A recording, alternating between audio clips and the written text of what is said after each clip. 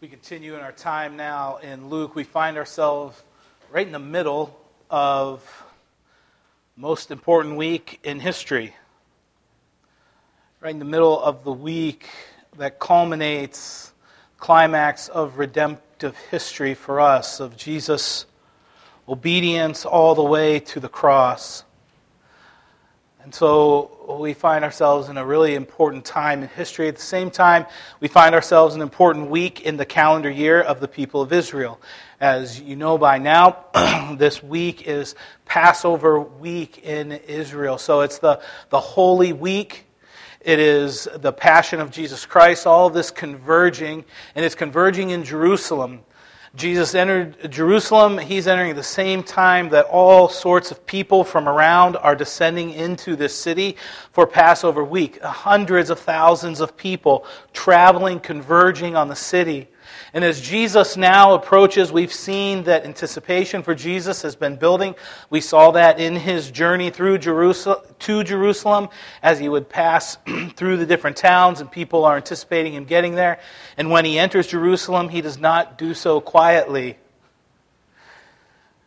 He doesn't just slip in. Jesus comes, and his presence is immediately felt as he begins to take on the money-grabbing, wealth-building, power-hungry religious structure of the day, centered there in Jerusalem, in their most important week, when their power would be on display and they would be making all kinds of wealth.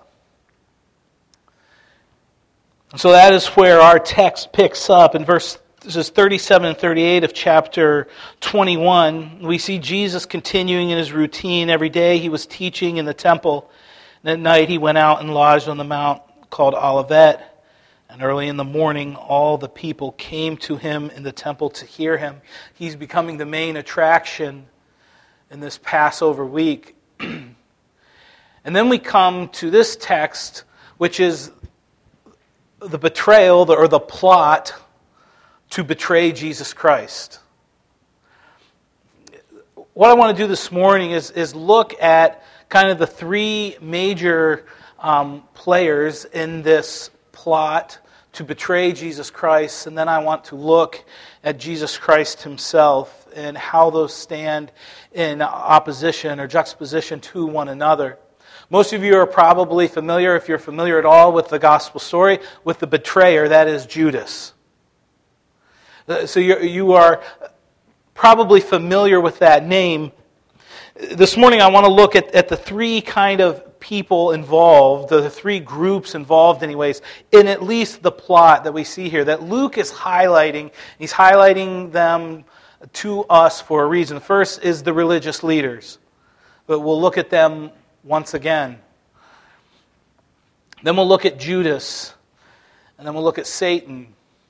We see these three as they emerge in this plot to kill Jesus. So first, the religious leaders.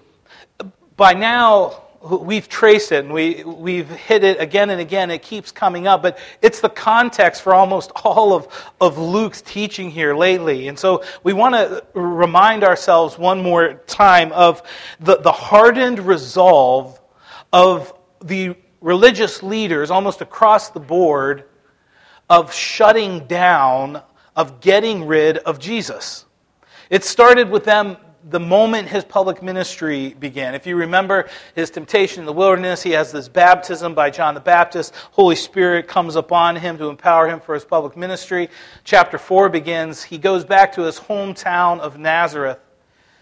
That had become his custom. He enters the synagogue. He preaches. He opens up Isaiah and declares in there that he is the anointed one. Begins to declare the character of the kingdom and what that is going to look like. And it stands in, it blows the religious leaders' minds. They can't stand it. It ends, if you remember that scene, ends with them chasing him through town so they can throw him off a cliff and kill him. He's delivered in that moment. then his ministry begins and really takes off from that point in sort of this context. You see it again throughout Luke in chapter 6 and chapter 11. At different places it's highlighted where Jesus goes hard at the hypocrisy and the judgmental nature of the religious leaders and how that stands in direct opposition to the nature of the kingdom and what he's come to offer. The kingdom is drawing near, and how they're acting stands in total opposition. With their hypocrisy, if you remember the way that he frames hypocrisy, it's not calling sin sin, but still struggling with sin. That's all of us. What it is calling sin sin in someone else and treasuring it yourself. It's holding someone else to a standard that you never hold yourself to. And the religious leaders are that in the way they are treating the people. When we come then to chapter 19, as Jesus would enter into Jerusalem and he would cleanse the temple, we're really seeing it crescendo. That was a powerful message, if you remember Pastor Adam's sermon there in chapter 19, as they threw over the tables and drove out the money changers and the people selling the sacrifices. And again, remember the setting. It's not like me throwing over this one table this morning. It would be just thousands and hundreds of thousands, tens of thousands of people gathered together, and in Jesus in the middle of it all, creating this scene, and somehow all the attention turns to him. And what they're doing there, the accusations that they are selling access to God. They have so manipulated the law that they are now selling access to God. It continues then in these parables that are very pointed, and the religious leaders understand they are aimed squarely at them as Jesus talks. And then in chapter 21, as we've covered the last couple weeks, then this call, this prophetic word of coming destruction for Jerusalem and a coming day of redemption or a day of terror, when the Son of Man returns. Judgment growing out of the evils, the abuse of these religious leaders. And so, Jesus continues to teach. People are all around him, and the Pharisees, the leaders, are stuck in this problem. Verse 22, or chapter 22, verses 1 and 2. Now the feast of unleavened bread drew near, which is called the Passover, and the chief priests and the scribes were seeking how to put him to death, for they feared the people. The more popular, the more influence Jesus is having, the more he is going to be protected by these people who are latching on to his message. They feel the abuse of the religious leaders. There's nothing they can do it. They're hearing Jesus, and there seems to be this growing swell for him in some sense. And so the Pharisees, the scribes, they want to shut him down. And we'll see in a moment then they find a willing partner in Judas, and they are more than excited to commission and pay him in this plot. Just one question then before we move to our second group. And I think we have to ask it. I know for myself, Pastor Adam Cronbush, those who are in leadership positions of others who would have some spiritual influence and guidance, is how do you go from being called of God, set apart to lead the people of God in the worship of God, to be equipped for that? How do you go from that to plotting to murder the Son of God? How does it get there? I think as you look back over and just review in your mind and think back over that the answer is simple. It's a bit twofold. You begin to reject the Word of God, for one. You reject the Word of God. You hear it and you manipulate it. And secondly, God becomes then your tool or your servant to advance your cause instead of you becoming the servant to advance the cause of God. It seems out there, how could this possibly ever happen? How does it go from being set aside to lead people in worship to then falling to this kind of great sin? And I would just say, you don't have to look very far to see it happens in evangelical circles all the time. It happens a lot in the circles that we run in as an evangelical, non-denominational, gospel coalition type of church. Of men who the Lord blesses and uses in a unique way, and you see churches explode with people, and they're having influence and great ministry. And then arises the young church planters, pastors. I probably put myself on the tail end of young, I guess. And you see this, and it's the model. It becomes not how do I serve the Lord and see fruit like that. It's how do I become that person? I want that ministry. I want that sort of influence. And it's not all evil intention, but that sort of it becomes what you're thinking and you're hoping for and you're looking for. And then, the more you want that, then that person, he gets to write some books. And as he writes books, it becomes more popular. And again, people who have influence, it's not like they're all bad. I'm not saying that. But then you come out and you see this devastating sin that takes place in these folks' lives. And the reason I go there is not to try to broad brush paint everyone in that category, but it's because I want to look inwardly, because I see and I know and I experience the temptation of using God to advance me. As a pastor, as a leader, that's a struggle, because you fall into this weird competitive nature with other churches, or you want to be thought highly of by your peers, or you want to be, the guys you knew from seminary, you'd love for them to all of a sudden see, oh man, he wrote a book, or whatever it might be. And so you're focused on serving the Lord, and then you start to and you have to battle it. I'm by no means above it. Pastor Adam might be, but I am not above that.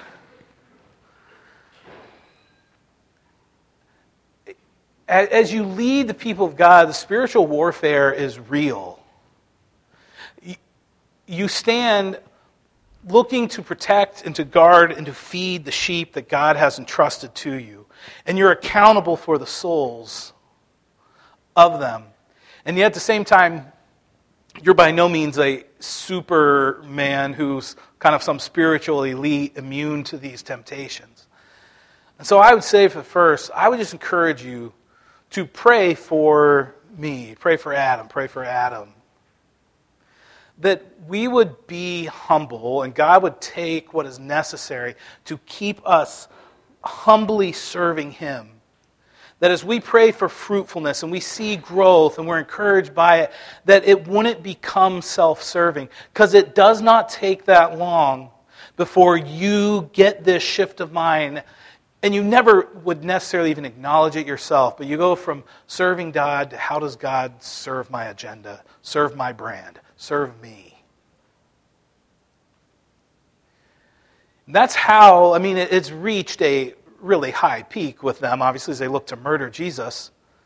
But it went from how do I take the law and how do I minister to the people of God and offer them what God is offering them in this sort of mediatorial work. And instead they've taken how do I use God and the law to manipulate these people and to gain wealth and power and success. So I encourage you, pray for us. We would be watchful. We would be watchful for ourselves. We would be humble. We would receive from you the encouragement and instruction that we would try to offer back. Realize the spiritual warfare is high. Then the second participants, we'll kind of cover these two together because it's hard to separate them, but that would be Judas and Satan.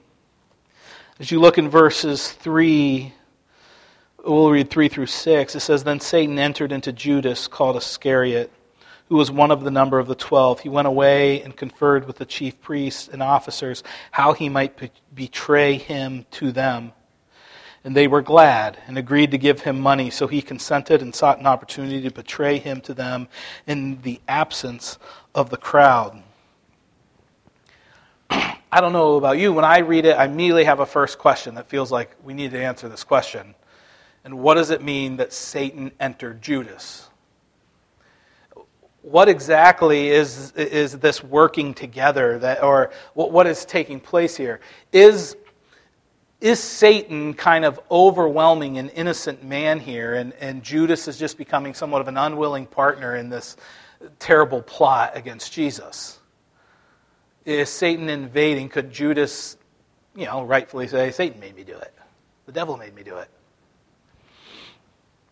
I think we can answer that fairly easily, historically with Judas, and then I want to answer it theologically for ourselves. Historically, with Judas, you see in John chapter 12, John would be covering the same, or John is covering in that episode, if you remember, Mary comes and she brings her perfume, and everyone is around, and she doesn't have much to offer, but she has this expensive perfume, and she pours it on the feet of Jesus as this act of worship to Jesus. And the disciples are standing around, and Judas immediately kind of corrects her. And why are you being so wasteful with that? Framing it in the idea of there's so much good, there's so much generosity we could do with this ointment, this perfume. And John makes this comment in chapter 12, verse 6. It says, Judas, he said this, not because he cared about the poor, but because he was a thief. And having charge of the money bag, he used it to help himself. He used to help himself to what was put into it.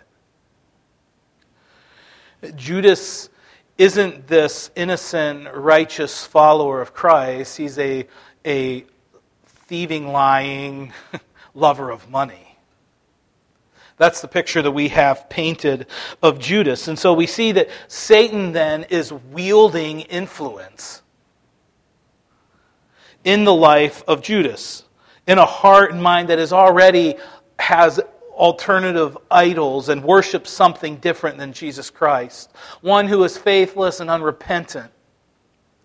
Satan comes in and he wields that influence. So Luke uses similar language, I think, that kind of helps us in Acts chapter 5.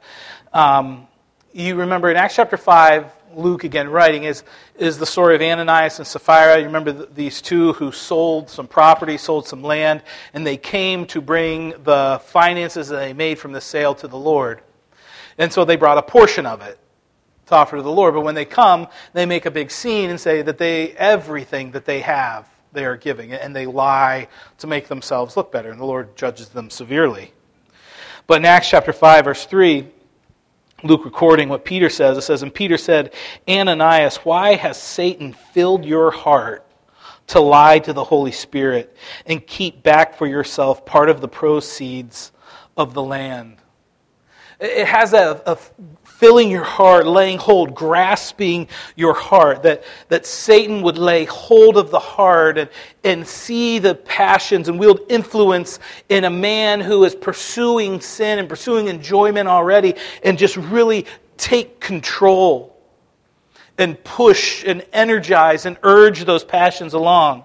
Ephesians chapter 2. Verses 1 through 3. You were dead in the trespasses and sins in which you once walked, following the course of this world, following the prince of the power of the air, the spirit that is now at work in the sons of disobedience, among whom we all once walked, among whom we all once lived in the passions of our flesh, carrying out the desires of the body and mind, and were by nature children of wrath, like the rest of mankind. The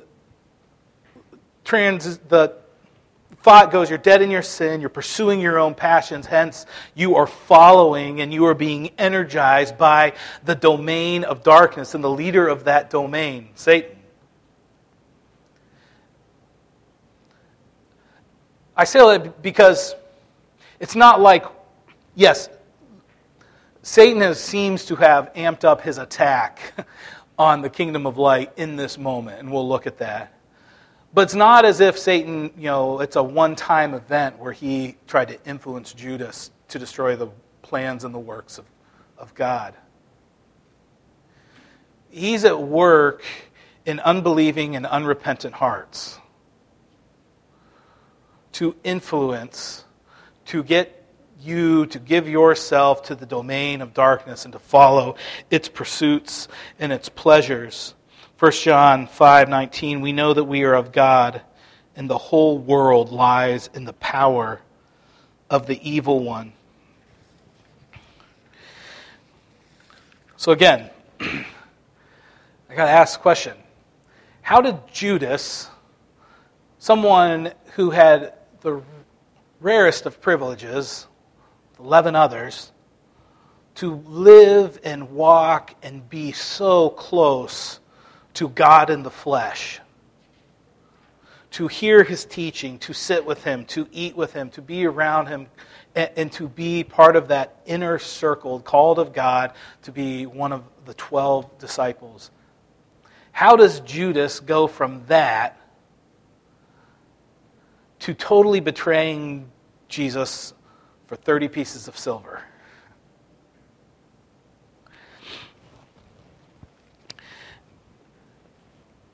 I think it is simple. It's just unconfessed sin. You would think Judas had every chance to confess his sin before the Lord, to repent and to confess his thievery, his dishonesty. And yet he never did. That's the tragedy of it. He never turned to the Lord for mercy and grace. Instead, this love of money laid hold of his heart and totally captured him, so that he became lying and manipulative even in his charity work in order to advance his own cause. And then lying and manipulative all the way to the point that he's willing to sell out Jesus Christ for a little profit. What is the difference between a little sin and apostasy? I think it's time and unconfessed sin.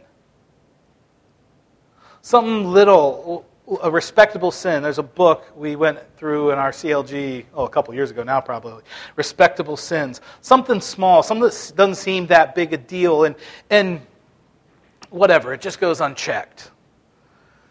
And then it begins to have a bigger stronghold, but you just still don't confess it because you enjoy it. That sort of sin lays hold of the heart.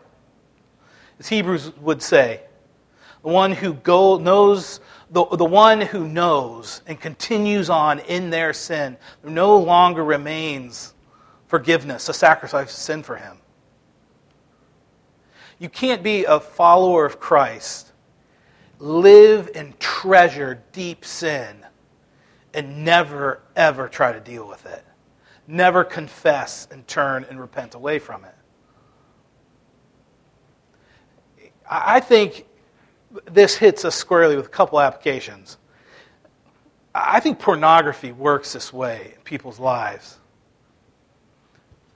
As you give yourself for a moment to something, and it's, at least it's not like real, it's not like I'm engaging with someone actual. And you give a little room for it, and it begins to grow and grow and grow and take hold of your heart. And not only does it, serve the culture of abuse and sex trafficking and all of that, but it also stunts you from growing and maturing. It stunts you from being able to love your wife or love those around you as you should. It prohibits you from understanding the love of the gospel that's proclaimed in Ephesians 5. We're supposed to be reflecting husband to wife, wife to husband, and declaring through the way we sacrificially love and give ourselves to one another is a declaration of the gospel to others. And that lays hold and takes your heart, and what seems like a little moment of weakness, unconfessed, unrepentant, it becomes an idol, and it turns into apostasy. Covetousness, that is what's being dealt with here. A love of money. that begins to take control, this desire and love and need for advancing your place of covetousness, to have more than you have, to be discontent with what the Lord has given you, to despise His providence in your life because you want something else. And this covetousness can lay hold. It's the 10th commandment, thou shalt not covet. The Lord returns to it in Luke in chapter 12 or 13 when He's with the rich young ruler. And the application is, don't give your heart to covetousness, or you can't enter the kingdom.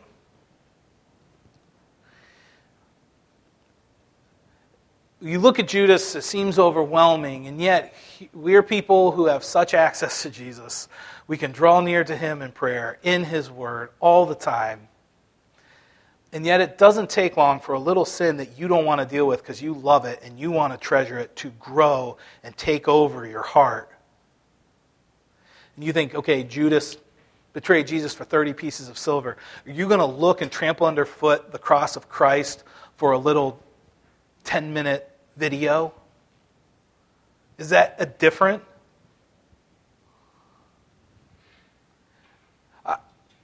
We all struggle with sin.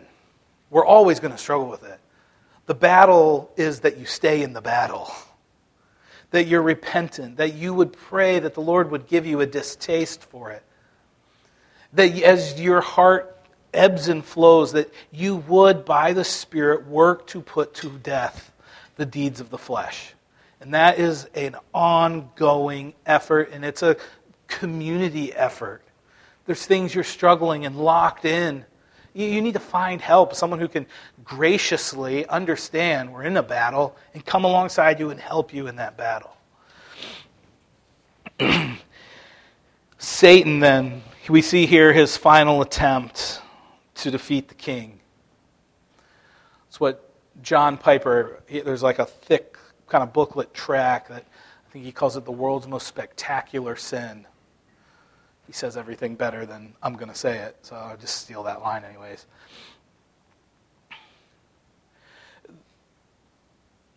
That Satan now, in all of his plotting and all of his looking to overthrow Jesus, is now plotting to kill, to murder Jesus.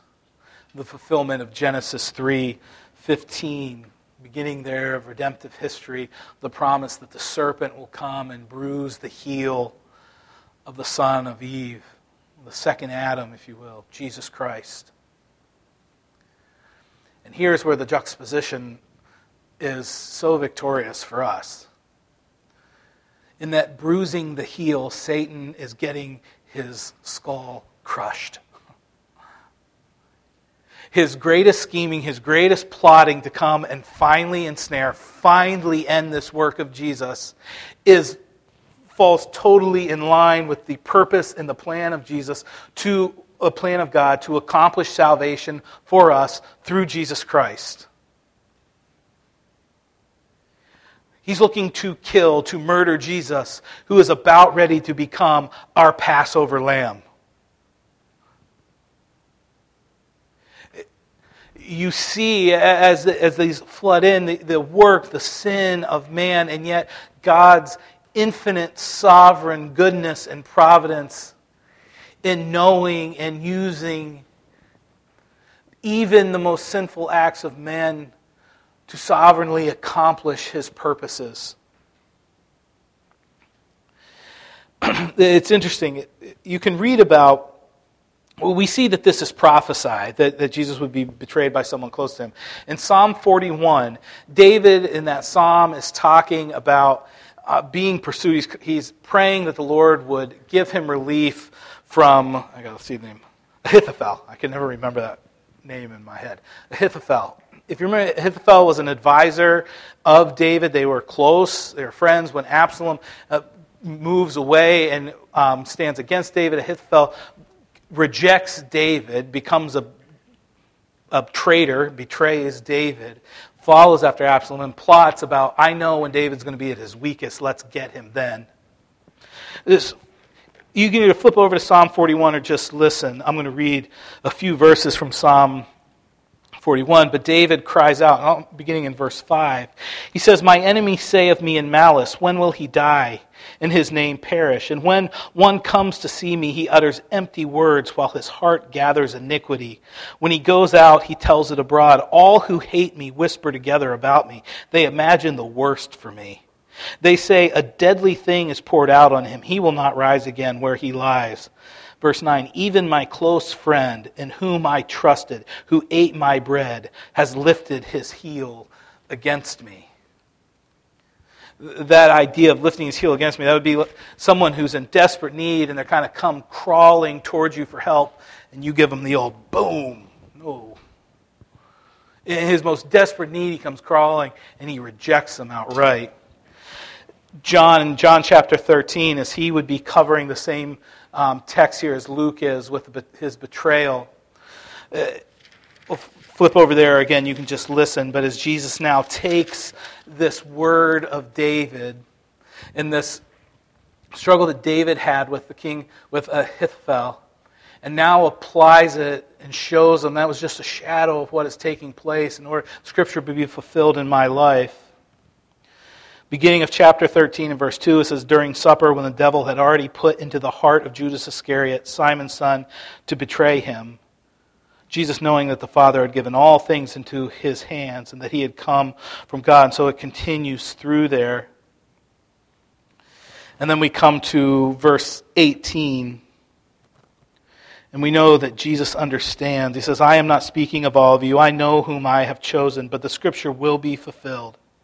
He who ate my bread has lifted his heel against me." There sits Judas, already to partake of the bread, the cup. Jesus sees, he understands, he knows what's happening. He knows this is a fulfillment of Scripture. Isaiah 53, we see it, that it pleased the Father to bruise, to kill the Son. Acts 4 brings all of those together for us probably the most clearly. In Acts 4, verse 24 to 28, it says, "Sovereign Lord, who made the heaven and the earth and the sea and everything in them, who through the mouth of our father David, your servant, said by the Holy Spirit, why did the Gentiles rage and the people plot in vain? The kings of the earth set themselves, and the rulers were gathered together against the Lord and against his anointed." Psalm 2, Psalm 110. "For truly in this city they were gathered together against your holy servant Jesus, whom you anointed, both Herod and Pontius Pilate, along with the Gentiles and the peoples of Israel," all of these people, "in order to do whatever your hand and your plan had predestined to take place." You see how the worst plotting, the worst scheming, the most spectacular crime and sin in human history pushed Jesus to the cross, finally and fully accomplishing victory for us. The Passover lamb offered for us. His plan, his purpose prevails, not in spite, but sovereignly in the midst of and over top of all sin. He will accomplish his purpose and plan. His final victory has been sealed as the Passover lamb. And then we just see the end of this passage that assures us of this truth. There's then all of this sort of detail about where they're going to continue their time together for the Passover. Verse 7 of chapter 22 in Luke, it says, "Then came the day of unleavened bread, on which the Passover lamb had to be sacrificed. So Jesus sent Peter and John, saying, 'Go and prepare the Passover for us, that we may eat it.' They said to him, 'Where will you have us prepare it?' And he said to them, 'Behold, when you have entered the city, a man carrying a jar of water will meet you. Follow him into the house that he enters, and tell the master of the house, the teacher says to you, where is the guest room, where I may eat the Passover with my disciples? And he will show you a large upper room furnished. Prepare it there.' They go out, and they find it, and they prepare for the Passover." It's this almost like secretive, real tricky type of way that Jesus shows them where to go. We see, I think, in these providential and divine instructions and planning of the Lord, that he knows exactly what's coming. And yet he is not going to surrender himself to the cross a moment before the time is ready. When the Passover lamb has come, when that time has come for the Passover lamb to be offered, he will gladly lay down his life. But he's not being taken before that. He's going to sit down and he's going to celebrate this feast of unleavened bread, this Passover meal. He's going to institute for us the Lord's Supper. He is going to instruct what it means for him to be the Passover lamb. And so it seems to be that a lot of commentators would agree that he gives these instructions to kind of keep Judas and the others in the dark of where they're even going, so that Judas can't plot his immediate betrayal. So that he only would tell a couple of his disciples, and even they don't know where, until they're in that room, they don't know what room it's in. And so Judas is unable to, get with his cohorts to get this scheme together of capturing Jesus when no one is around quite yet. Which provides Jesus the opportunity to tell them, I know what's coming. In John it says that he tells them that he knows what's coming in order that when it comes they'll believe that he's the Son of Man. For Jesus to instruct us in the table. For Jesus to be our true Passover lamb.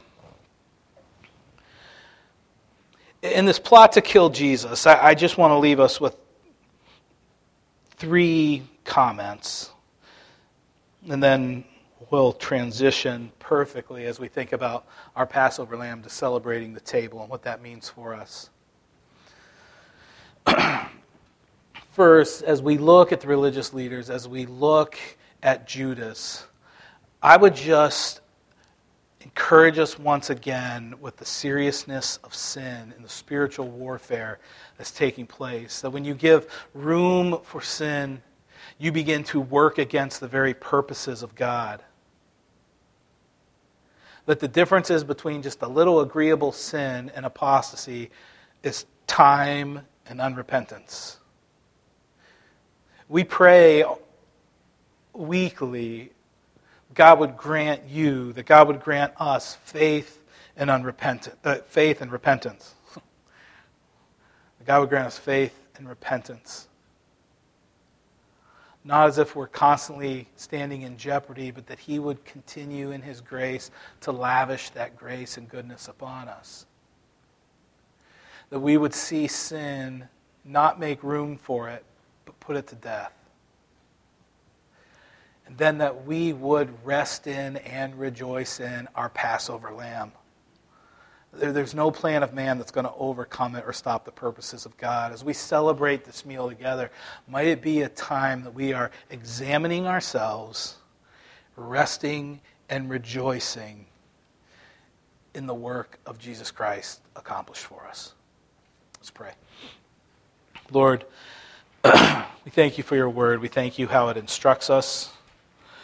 Lord, we see these characters emerge and we know these stories, and sometimes they just become that to us, kind of characters in a story, and yet we know their reality, their historical humanity, that they wrestle with the same human emotions and temptations that we often wrestle with. Might we learn, Lord, that sin is serious and it can lead not just to a couple little bad decisions, but it can lead to betraying Jesus to pursue a different idol. It can lead to using God to advance our cause instead of us humbly advancing the cause of Christ.